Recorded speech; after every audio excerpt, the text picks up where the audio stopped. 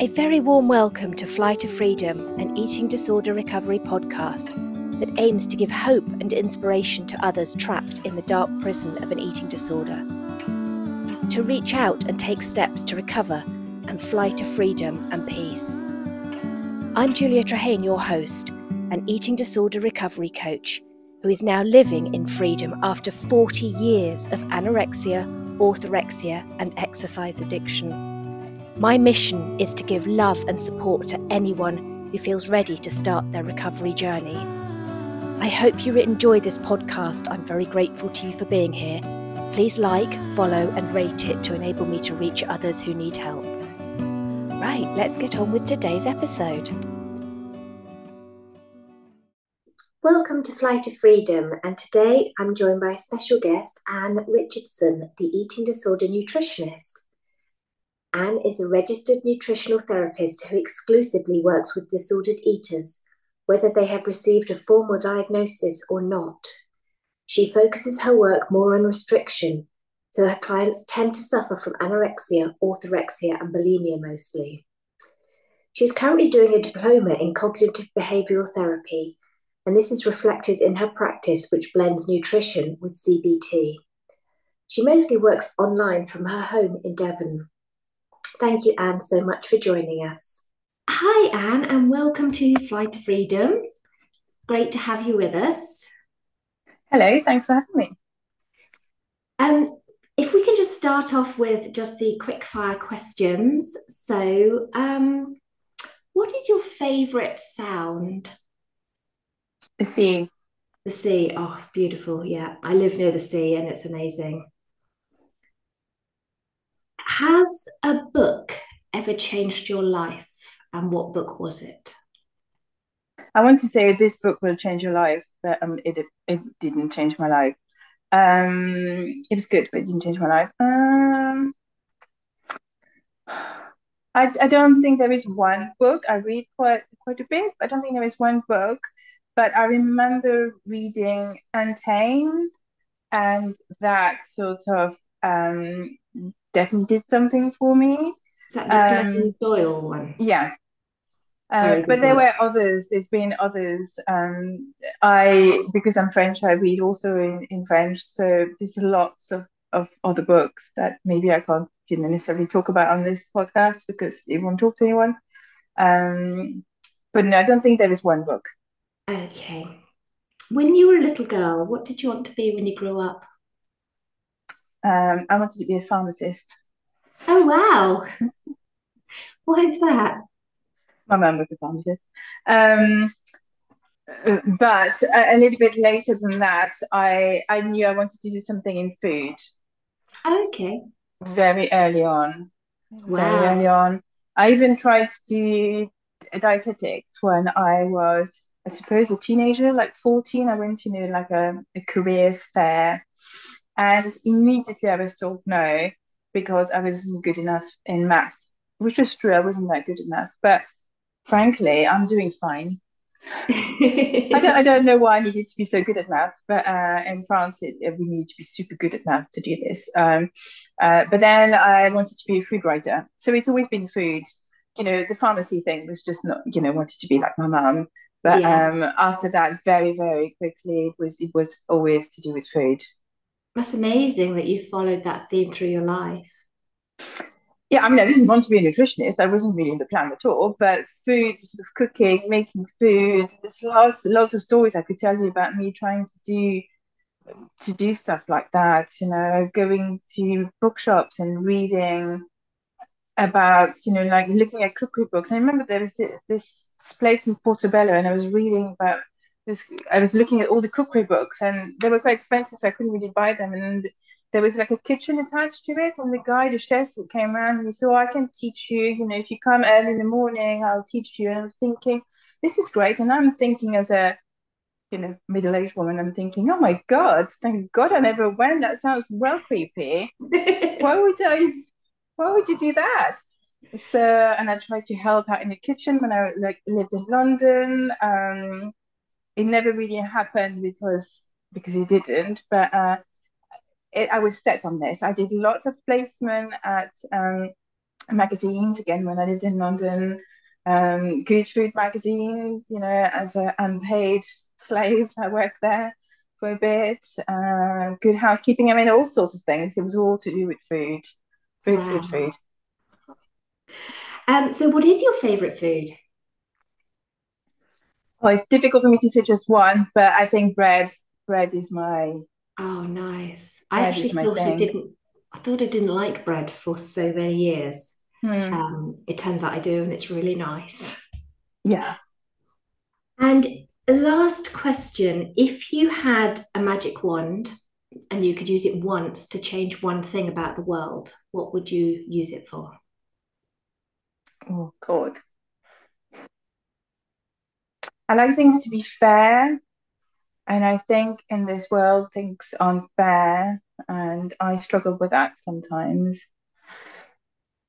I struggle thinking, reading the news and reading stuff, and I just go, that's not fair. How can this happen? I think that's what I would change. Mhm.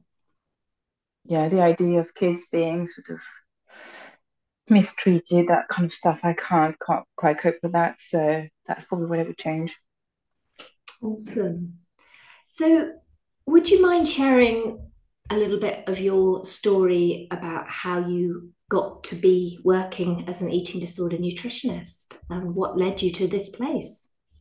Yeah. This is a 5 hour podcast, right? Just checking. I said a This is why I little looked. bit of your journey. Okay, okay.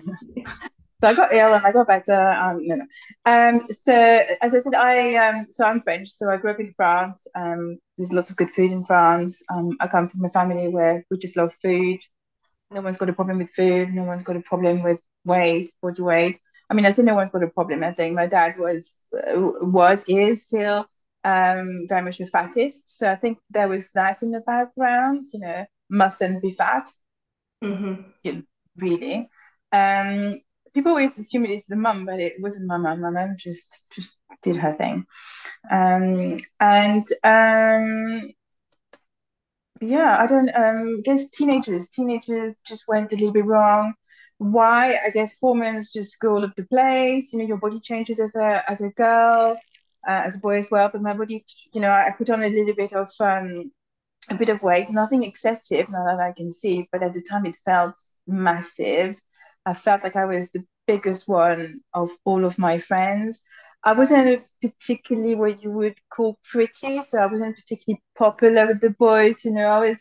I was kind of like there in the background, hanging out with a really pretty girl, and I was just part of the furniture kind of thing, which I didn't like. There was lots of problems at home, and I started restricting my food intake to be healthier. And I didn't become healthier. I lost weight, which I also wanted to do. It worked pretty well. And then people just validated that. Oh my goodness, you've lost weight, you look so good. And I thought, yeah, I do. And I thought, well, if I carry on, I look even better. So I did. And all those boys, who had never realized my existence were now very interested in me. And it was nice. And so I carried on and I carried on. And then one day I realized that no one was paying me compliments. People looked terrified of me. And that's because I looked awful and I felt awful as well. And clearly, I had developed an eating disorder. It was the late 90s, so there wasn't a huge amount of help, especially in France. You're supposed to be slim anyway or thin, so good for you. So people were noticing, and it wasn't sort of towards the end, people were not saying it's great, but it's not like I was also sent to the doctor, really. No one really did anything about it. Um, the good thing about me is that I'm really stubborn. And I think one day, I think it sounds weird, but I not one day, but little by little, I decided, oh, I outgrew my eating disorder. I became tired, not just physically because I was in eating and my body wasn't coping, but also mentally tired of thinking, counting, calculating, manipulating, and I just felt exhausted. Yeah. And I think a catalyst is that I moved to the UK when I was 19. Um, and I got the opportunity to reinvent myself. I think that sort of saved me. I think London saved me. First of all, I was in this big city. No one cared about little me. There were people from lots of different colors, different sizes. You know, no one cared. That was quite freeing compared to my little village. And also in London, I wasn't sort of the girl with an eating disorder. I was kind of like French Anne, Uh-huh. and I still am French Anne, even though I'm not in London anymore. Um, and so little by little, I started sort of eating a bit more, and then eating a bit more, and it took a while, but I got better. So I'm really lucky that I got better without much help actually. But I quickly realized that it made me feel better when people weren't disgusted by me, and I had friends and had boyfriends and what have you. And and then, I carried on living. And as I said, my dream was to work in with food. So I wanted to be a food writer, really. But it's difficult to find a job, such a job in London, without any connections. And I've got zero connection whatsoever. So I did a little bit of work experience in magazines, and then people redirected me towards publishing. And then people said, actually, don't be an editor. Your English is probably not good enough, which is actually rubbish because my written English is probably quite good because I did study English. But anyway, so I was redirected in sales, and I did sales, and then I had a quarter life crisis at 26, and I decided I didn't want to do this anymore. And I wanted something different. I wanted to help people. And someone said, "Oh, what about nutrition? You always talk about food, just do that." And I thought, you know what, I'm going to do that. So Hmm. I decided to become a nutritionist, not to do anything to do with eating disorders, not to make people lose weight, and nothing like that. I was genuinely interested in food and the impact it could have on our body. I had seen that with food you get better. So that's kind of what I wanted to do.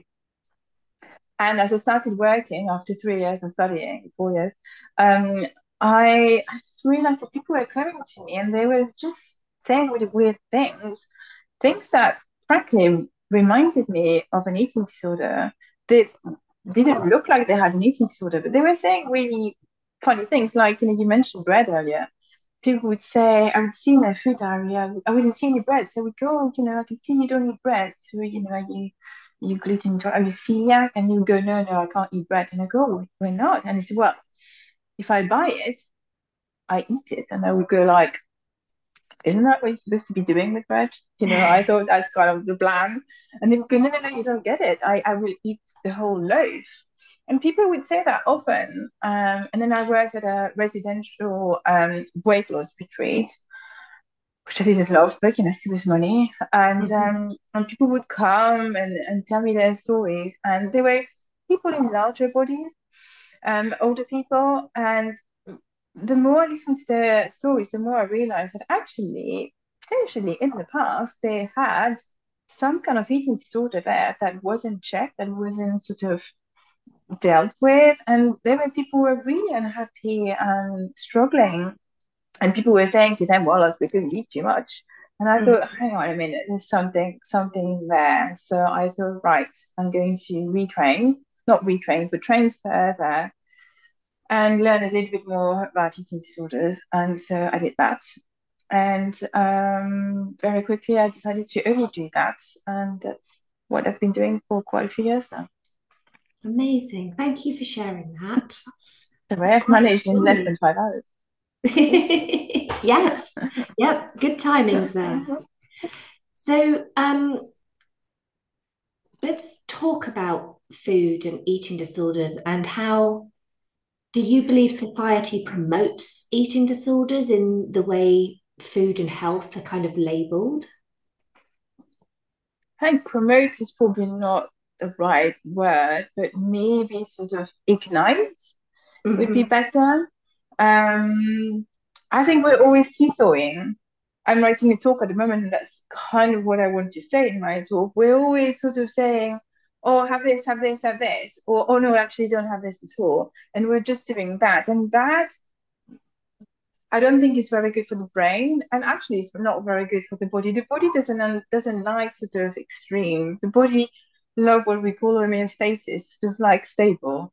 And in the way we talk about food, it's never stable. It's either, this is going to give you cancer and you're going to become obese, or have as much as you want because, yay, have a good day. And I don't think that's fair for people because complicated if you don't know anything about nutrition to understand what's right and what's wrong. And the thing is that they both have a little bit of right and a lot of wrong.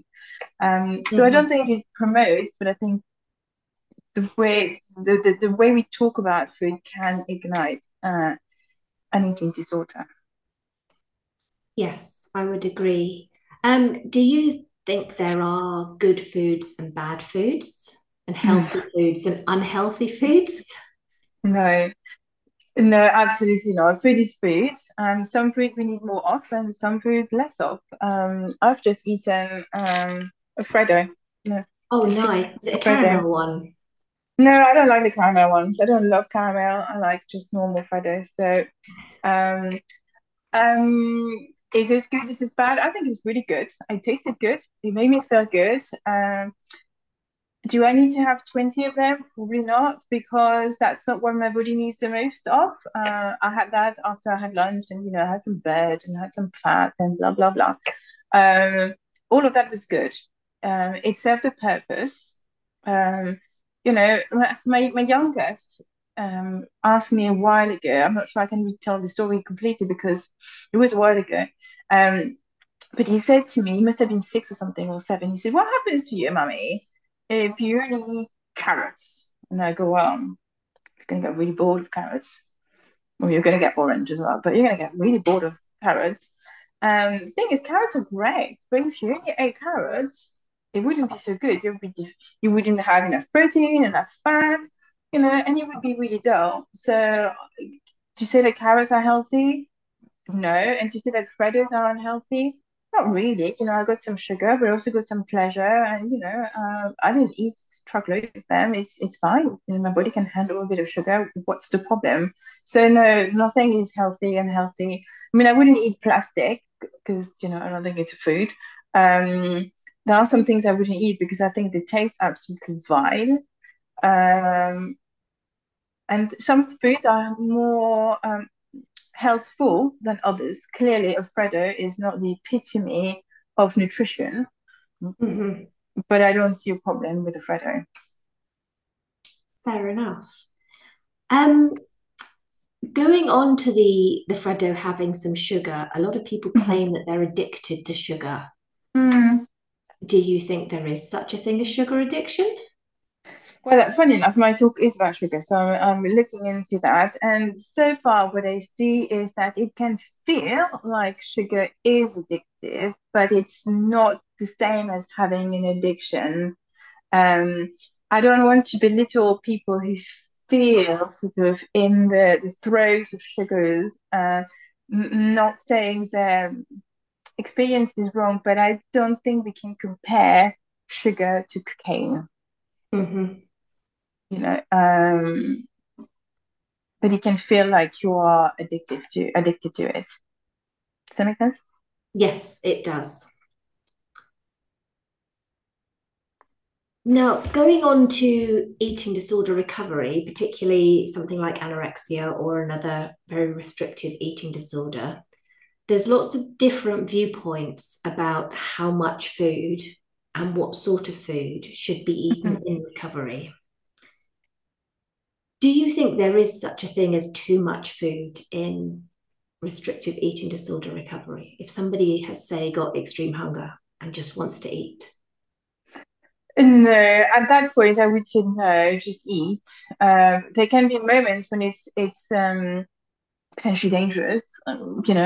I have a couple of clients at the moment, the new clients, and they eat very, very little. So I can't just say, "Oh, here we go, eat as much as you Yeah. want." First of all, it's going to be almost impossible for them to do that, so it's really silly to say that. But also, it could be dangerous. You could induce something called refeeding syndrome, which is fatal. So no, don't do that. But if someone is hungry, I would say yes, you can carry on eating. Um, the thing is, some people in recovery need a huge amount of food. We're not all equal, which is why we can't have like an exact meal plan. People often ask me whether I give like a meal plan. Yes, but it's quite rough. Not because I want to be vague, but it's because it depends on people. I don't know how much they're going to need. We have vague ideas of, a middle-aged woman, is going to need about like 2,000 calories. But in recovery, I don't know, you might need 2,500, three, five, I don't know. Okay. Um, Processed foods in recovery are pretty beneficial, aren't they? Yeah, I did a post on that not so long ago. Which yeah, I thought I'm going to get completely slammed for this. I'm such a bad nutritionist in a way. But I think they have their place. They have their place. Again, I'm not saying it's a good idea to just eat Angel's Delight, and I don't think it's ever a good idea to eat Angel's Delight, so I don't really get the thing. But and so I Haven't think had it's a that for French thing. so many years. It's a French thing, I reckon. But you know, processed food or ultra processed food, because I think that's what we're talking about, because a Yes. kind of tuna is processed, right? So ultra processed food are foods that typically don't hold a lot of nutritional value. So that's why we tend to say to people, don't eat too much of that, because you're Mhm. not giving your body what it needs. And I think that's fair to say that. But someone in eating disorder recovery is not a normal eater. They don't have the same needs. So often, actually, we will tell people to do things in recovery which are completely at odds with the normal guidelines we tell other people. And I think that's quite good actually for the brain to kind of to also unlearn things. But there is also a reason why we're saying this. So I often take the example of a McFlurry. I don't know if I'm allowed to say that, but anyway. Um, so the type of ice cream you get in the fast food place, people would Mhm. go, that is terrible, very processed, what there is in it.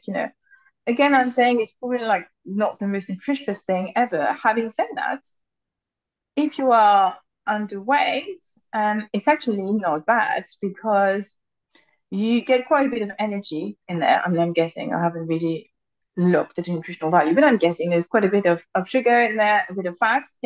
That's what we want. We want that. Yes. We also probably don't have a great amount of protein, which we want in recovery, but not too much. If you are recovering from anorexia, you're going to need to eat a lot of food. If all the food that you eat is really high in protein, it's going to be tough because protein is quite filling. So you don't want all your food to be super filling. Otherwise, you're not going to make it to the end of your meal plan at the end of the day. Yeah. And also the good thing about those kinds of ice cream is that they're quite easy to eat. They're sort of what we call semi-liquid. It's easier to eat and also to digest. And one of the reasons why it's really easy or easier to digest is that it contains very, very little fiber. Now, again, we keep saying to people, you need to eat more protein and more fiber, less sugar, less fat. And I'm saying, hey, I have that. But that's because your needs are different. Fiber, again, is really filling. You don't want lots and lots of that. So in that case, ultra processed food is just a ticket. Yeah. So going to the fiber, Mhm.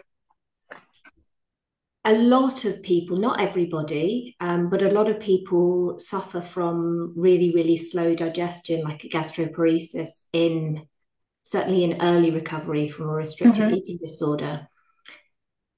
Can that be helped with particular foods or types of eating?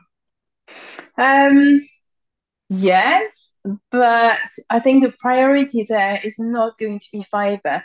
Fiber is something we're going to concentrate on towards the end. because it's not just about just eating McFlurries until the end of your life. Mhm. The plan is always changing. I think at the beginning, if you want to ease gastroparesis, I would probably prioritize fat rather than fiber. Okay, amazing. That's really helpful to people. Um, what about, I know I don't think it's so much anymore, but a lot of residential eating disorder centres have given a target weight for people to get to. What is your thoughts on target weights, target BMIs versus the set point weight range? I think we have to look at things for what they are. A residential center or a hospital unit is there to keep people safe. Mm-hmm. So it's going to be different to the kind of work I do with people. They're going to see people in absolute crisis, and they're going to keep them alive and keep them safe. And they are going to be using more measurable uh, tools than maybe I will, because it's quite crucial that the person gets better. So I have sympathy with them for using target weights. I think you do need to know where you're going, and there needs to be some kind of idea. What is not helpful is to convey that weight to the person and say, right, if you get to that weight, then that's good, because chances are the person is still undernourished and is still scared and still not thinking straight. So it it's quite common that the person latches on to that number, and they come to me and they go, well, the hospital said at that weight I would be healthy, so I've reached that weight, so I'm healthy. So what are you Mm-hmm. going to do about it? Especially teenagers, they're like, what are you going to do Yeah. about it? And and so it's quite annoying, and it's quite difficult, because I have to explain to them that a target is not necessarily the optimum weight. It's not because you stay alive that you are functioning. Yeah. There's lots of nuances that we need to then add to that target. But I understand why they're doing it. And I know it's not like on Instagram, people might disagree and people might just go, this is terrible, we need to all be very fluid. But I understand why they have targets. They need to work to some kind of targets, I think. Just be careful what you share with the person. And it's the same with weight. I find that in a lot of residential unis, people are getting weight, which is, kind of needed, because we need to know whether the program is working or whether the person is losing weight. I get that, absolutely. But often people see their weight. And often what I hear is that the unit or the hospital say to the person, you need to make peace with your weight and with the number. So I am going to show you the number. Again, I understand that, but at the beginning, it's really too soon to do this. So I would prefer blind weighing, because then the person is recovering, but they don't get attached to the number. When they're better, if they know the number, fine. Maybe they need to know that X number is not too much, but not at the beginning. What do the numbers mean anyway, really? Yeah, the numbers change all the time. I never weigh myself. I have no idea, but I'm sure I lose weight, gain weight, not visibly, but I probably do, because do I eat exactly the same thing from one day to the other? No, but I'm sure I follow some trends because of my tastes and my schedule, and my access to food and all that. But numbers, do they really mean anything? And also, as teenagers, something to kind of mention as well. As teenagers, your weight is going to change. You cannot be the same weight as at 13 as you're going to be at 18. Yes.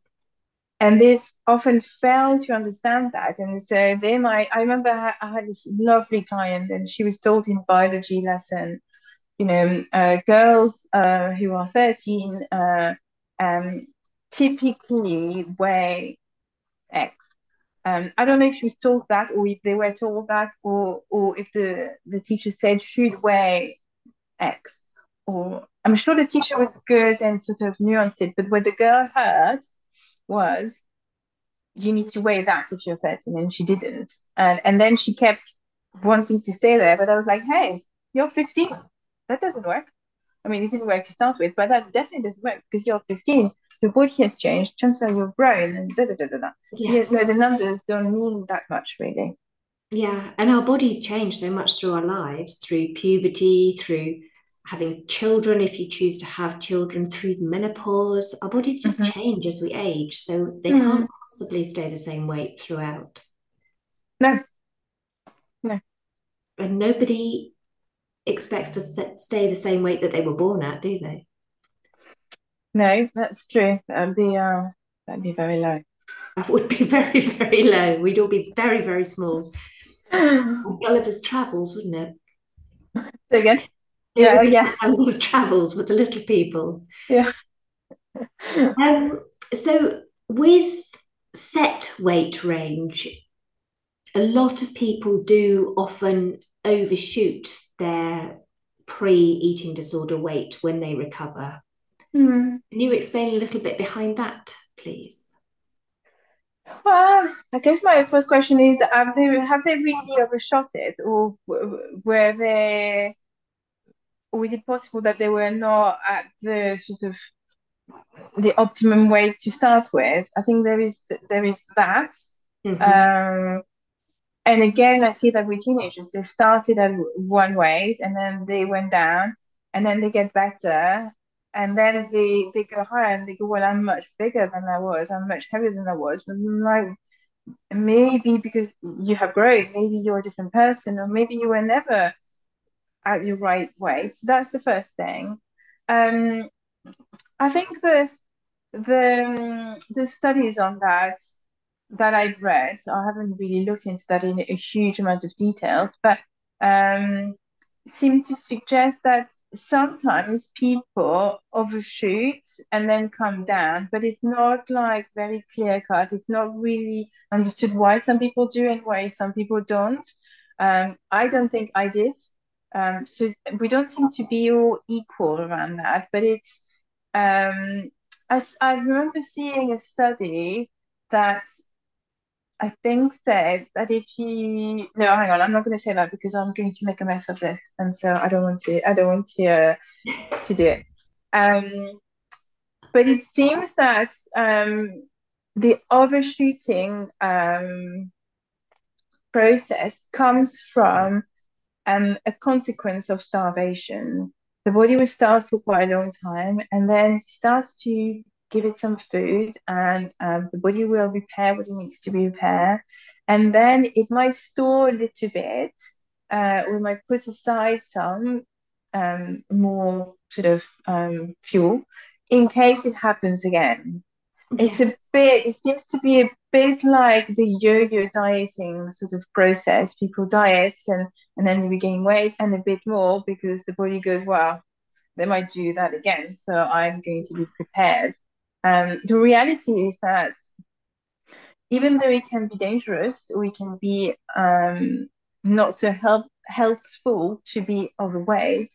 It tends to be healthier to be uh, overweight than underweight.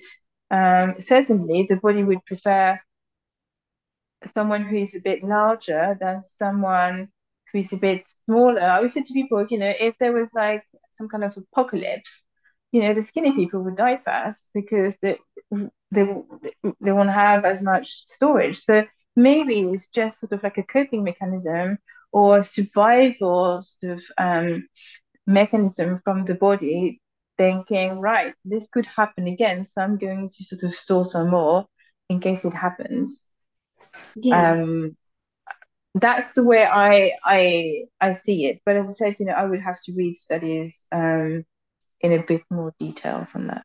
Yeah. It makes a lot of sense. It goes back to like the caveman days and famines, doesn't it? And Mm, when people feasted, they would store weight because there could well be another famine around the corner and it would help them to survive to have that extra on them, wouldn't it?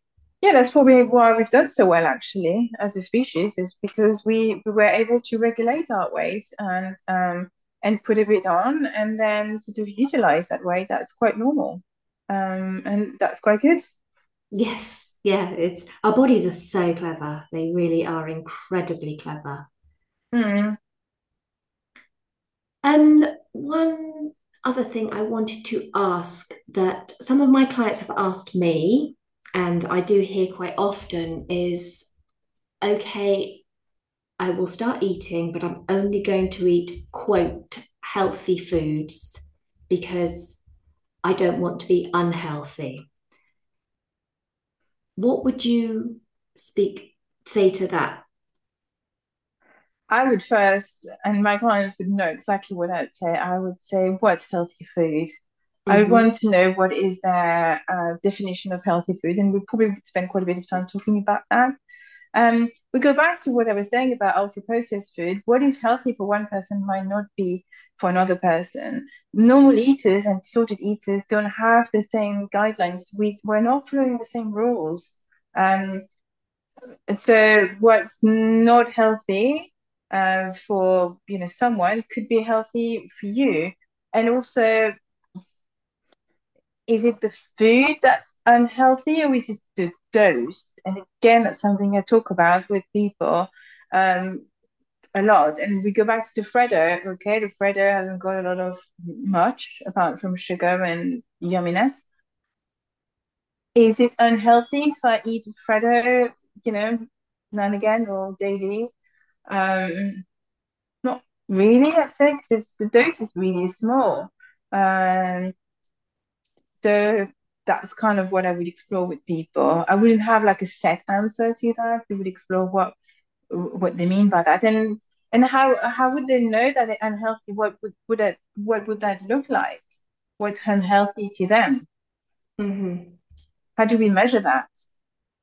And what are they nourishing? Their body, their mind, their emotions. Food nourishes more than just the physical body, doesn't it?